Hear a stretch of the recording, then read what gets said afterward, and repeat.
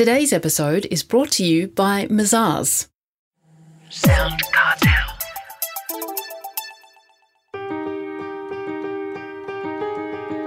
From Sound Cartel, I'm Nicole Goodman, and this is Business Essentials Daily.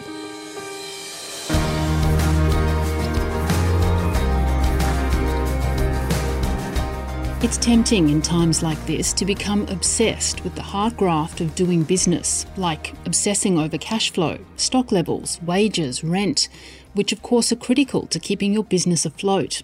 But when times are tight, there's one element that none of us can afford to drop, and that's our assets, says Colin Pearce, sales trainer, speaker, storyteller, and author of many books, including the customer service book, 5-Star Service on a 1-Star Budget. Now, wouldn't we all like to achieve that? But our assets? What's Colin talking about? Well, it isn't machinery, property or factory plant and equipment. Colin Pearce, in his own inimitable way, explains his thinking to Heather Dawson. People are preoccupied with stock, with their bank accounts, what's in reserve, what's coming down the pipeline by way of customer retinue. The thing we all need to concentrate on still is our assets, being ourselves. The chapter in the book, 5-Star Service on a 1-Star Budget, is called You Are Your Assets. Would you like to know what your assets are, Heather? I would love to know that, Colin. Yes. Well, A stands for appearance. Now, we talk about store blindness, and at a time like this, it's easy to be discouraged about what your store looks like. And your store could be your car, whether it's got a nice shiny polish on it, or whether it's the look of your satchel, as you call on people, or the look of your front window on the store, or the floors being shiny and everybody dressed neatly and clean with neat hair. Those things are still assessed by people. You know, Grandma said you should never judge a book by its cover. Do you know why she said that? No? I'll tell you. Because everybody does judge the book by the cover. Otherwise, she wouldn't have come up with the saying.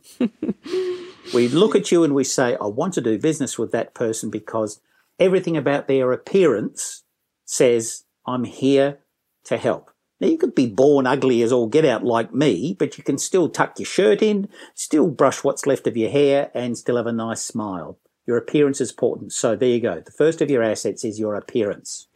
Okay, well, that's A for appearance, Colin, and I feel we have an acronym coming along here for the word assets. So what's the next letter? S. S. S stands for smile. Oh, not smile training. Oh, this is a load of rubbish. We want something new. Oh, yeah. Well, if you go around smiling, I'll be able to get onto something new. But most people in shops and stores and out in the rep trade look like they've just lost their dog. You've got to be sharp and shiny and look like you mean business. Look like you're going to the grand final and you're sure your team's going to win. A smile is such a short, tiny little thing to do, but you can flash your teeth and wink a bit and say, g'day, hello, hi, how you going? Said, oh, it's hot out there. Cold today. No, have your misery guts. Smile, look happy. So the next S is? Sound happy to help. When the telephone rings, say to yourself, oh, goody, goody, goody. Not, oh, man. Because if the telephone rings at your desk or in your pocket, it's an indication that you're still necessary. If the phone stops ringing, you're done, mate. So when the phone rings, think to yourself, goody, goody, goody. This could mean money. This could mean I'm employed. This could mean I can pay my wages. This means I could pay my mortgage. This means I can send my kid to the next violin lesson.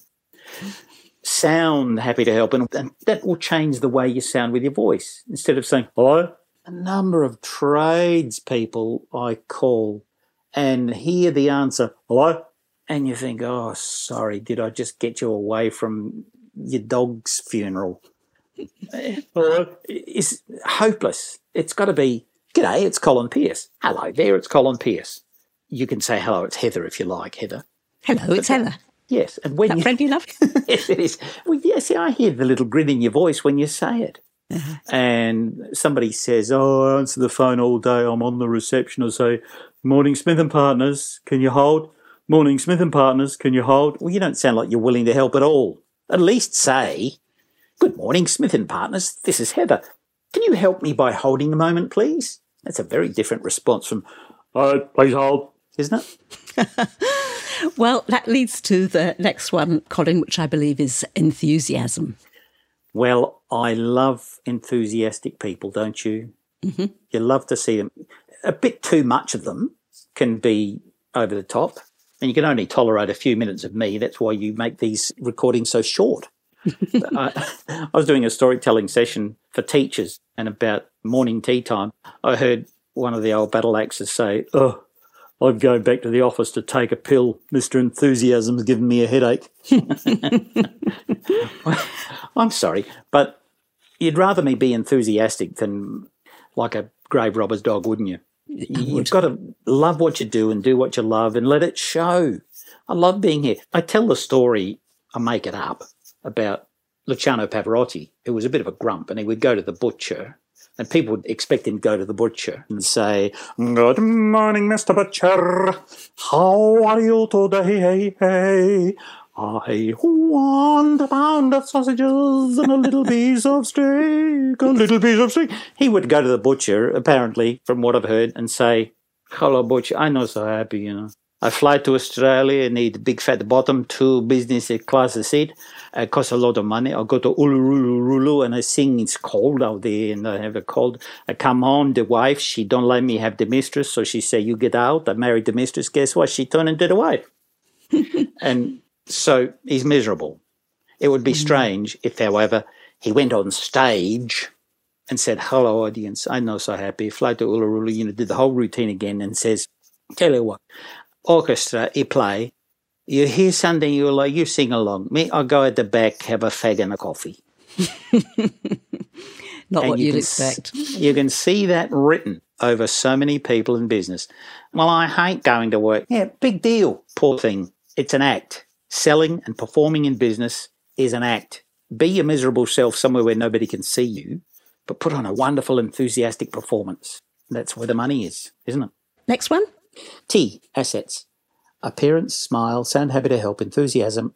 T, thank you. Just have a thankful attitude. People say an attitude of gratitude is a winner, but it is. Nobody wants to hear you whinging, whining or complaining. Be grateful. Have an attitude of thanks. When somebody thanks you for the change or thanks you for the product they bought from you, you say, "No, thank you." It's amazing. Remember that old McDonald's ad where the little young lady brings an old soldier after Anzac Day, brings him his ice cream cone. And he says, "Thank you, dear." And she looks at him and her eyes fill with tears and you say, "Oh, this is wonderful." She says, "No, thank you." And you say, "I'm going to McDonald's and buy all their ice creams." But the point is, she just reciprocated the thanks. Okay. Time for the last one, Heather. Yes, servant heart. What's that about, Colin? Oh, dear. Well, there's a long story and we can't go into it now, but it's essentially that, I'll abbreviate it. An old servant of an old desert king was sent across the desert to find a wife, a princess for the man's son. And he didn't know what to do. And so he says a prayer to the god of the desert, the god of his king. "When I get to the oasis and ask the girls for a drink, the one you want me to marry should be the one who says, 'Would you like me to water the camels as well?'" So he gets the oasis and sure enough, one does. And so he goes back to her encampment and asks for her hand in marriage, gives her gold rings and earrings and comes home. And that's a nice story. But why did he say that? Well, because to water the camels, there were 10 camels and each camel holds 40 litres of water. So she would have had to make 80 trips. What did I say? 5? It doesn't matter. An awful lot of trips down the well. And he knew if somebody volunteered to be that kind of servant to a total stranger, she would never be a tyrant queen. She would always have a servant heart and embed that in her family. And I say to people, so what if you were the woman at the well? Would you have said, "What's the matter? Your hand's painted on"? Or would you have said to the stranger, "Yeah, tap's over there, mate, help yourself"? Or would you have gone to the trouble of 80 trips down the well to bring back the water? Big question. But that's where the servant heart comes from. Servant heart expert, storyteller, clearly, and sales trainer, Colin Pearce.